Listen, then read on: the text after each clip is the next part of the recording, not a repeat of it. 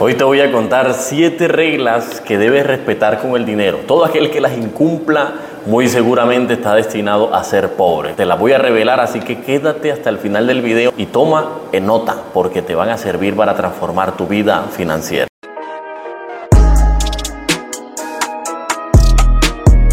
Regla número 1. El dinero no cambia a las personas. Las personas se muestran como son, con o sin dinero. Si tú eres una muy buena persona sin dinero, cuando tengas dinero muy seguramente también. Si tú eres una pésima persona sin dinero, cuando tengas dinero también lo vas a hacer. Entonces el dinero es una herramienta que está allá afuera y que se utiliza de una forma correcta. El dinero es como un martillo. Hay personas que el martillo lo utilizan para reventar un vidrio o para partir algo, para destruir. Y hay personas que utilizan un martillo para hacer una muy bonita tapicería, un juego de sala, un closet, una alacena. Hacen maravillas con el martillo. ¿De quién depende? Depende del tipo de persona. Por eso te invito a que hoy seas una mejor persona que ayer. Para eso debes iniciar comenzando contigo. Cuídate a ti primero. Cuida tu entorno, cuida las personas con quien te rodeas.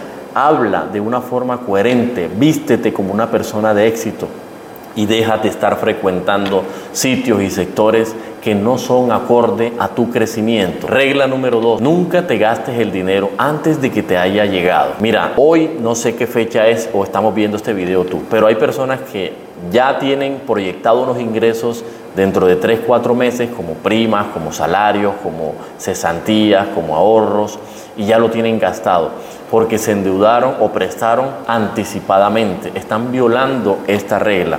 Si quieres ser una persona pobre, gástate todo el dinero antes de que te llegue.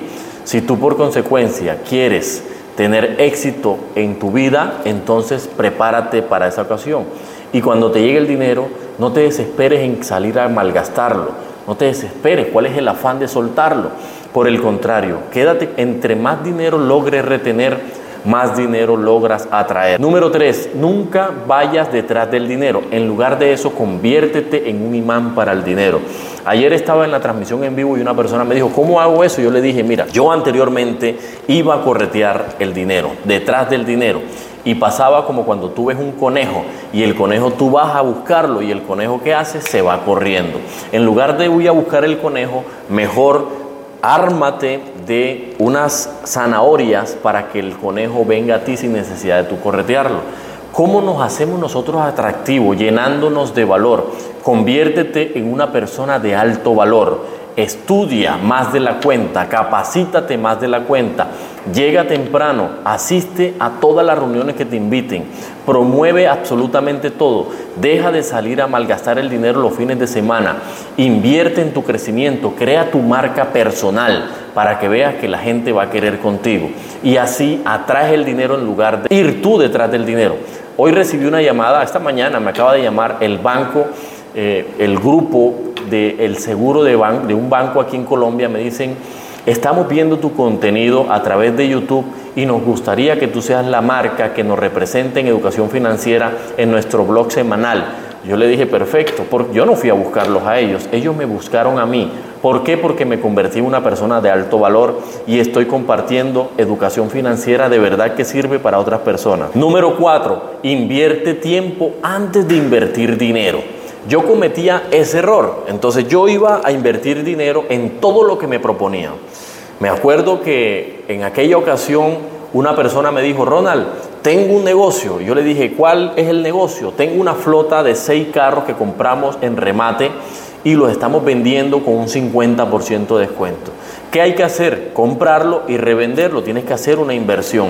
Entonces yo busqué recursos de donde no tenía, hice la inversión y compré la flota de los 6 carros. Y para resumirte la historia, todavía estoy esperando esos 6 carros que nunca llegaron. Es decir, me terminaron estafando.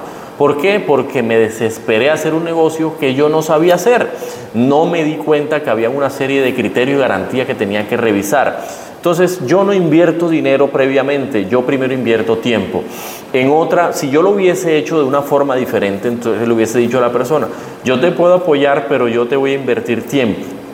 Déjame revisar dónde están los carros, déjame revisar cuál es el concesionario, cómo es la forma de pago. Entonces yo, en lugar de invertir dinero, invertiría tiempo. Y ahí hubiese descubierto si en realidad el negocio era de verdad o no. Ahora yo te digo, no inviertas dinero inicialmente, invierte tiempo, ofrécete a trabajar, ofrécete a prestar un servicio, ofrécete de apoyo, conoce cómo se mueve la estructura organizacional del negocio donde vas a vivir o a trabajar. Cómo se mueve la estructura administrativa, la operativa, lo comercial, cómo llegan los clientes, dónde se pagan los proveedores.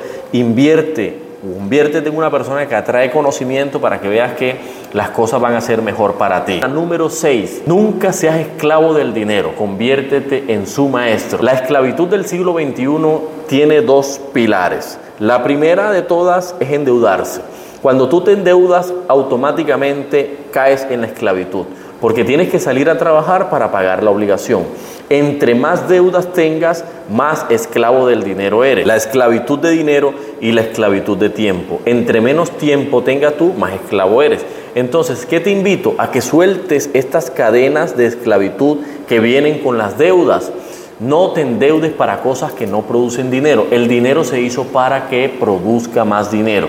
Si tú adquieres una deuda para un viaje, para un matrimonio, para una fiesta, para donar, para hacer algo que no produce dinero, te volviste un esclavo de esa deuda, porque quien te prestó el dinero está trabajando con ese dinero, tú tienes que pagarle el capital más unos intereses. Entonces no seamos tan irresponsables de adquirir nuestra propia esclavitud.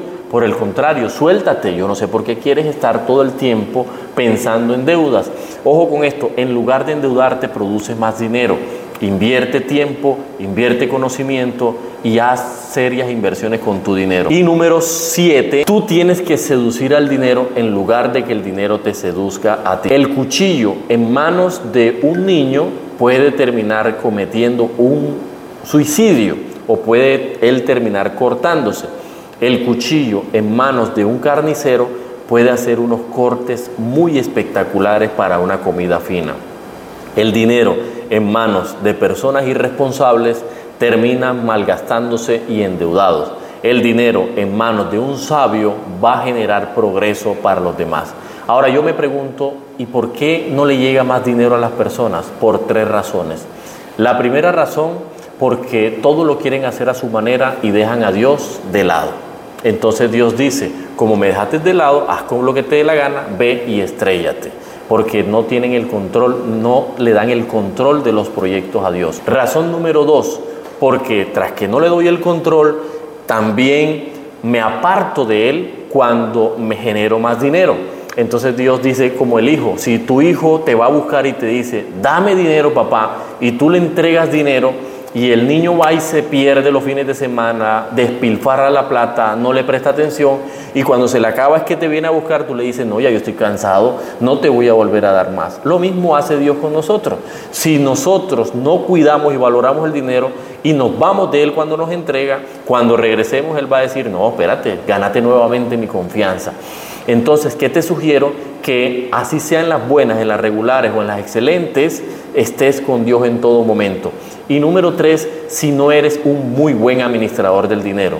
Si Dios ve que tú no sabes administrar lo que tienes, Él no va a ser irresponsable de entregarte una carga mucho más grande porque no has aprendido todavía y eres un inmaduro financieramente. Por eso, si tú quisieras volverte un experto con el manejo del dinero, aquí en el primer comentario te voy a dejar un curso de las 17 reglas y principios de administración del dinero. Ahí está el enlace, échale un vistazo y si consideras que lo vas a hacer parte de tu vida, haz el curso 100% garantizado. Si te gustó este video, compárteselo a 3 personas. Suscríbete en el canal y nos vemos en la cima del éxito. Recuerda, yo construyo mi vida financiera. Chao.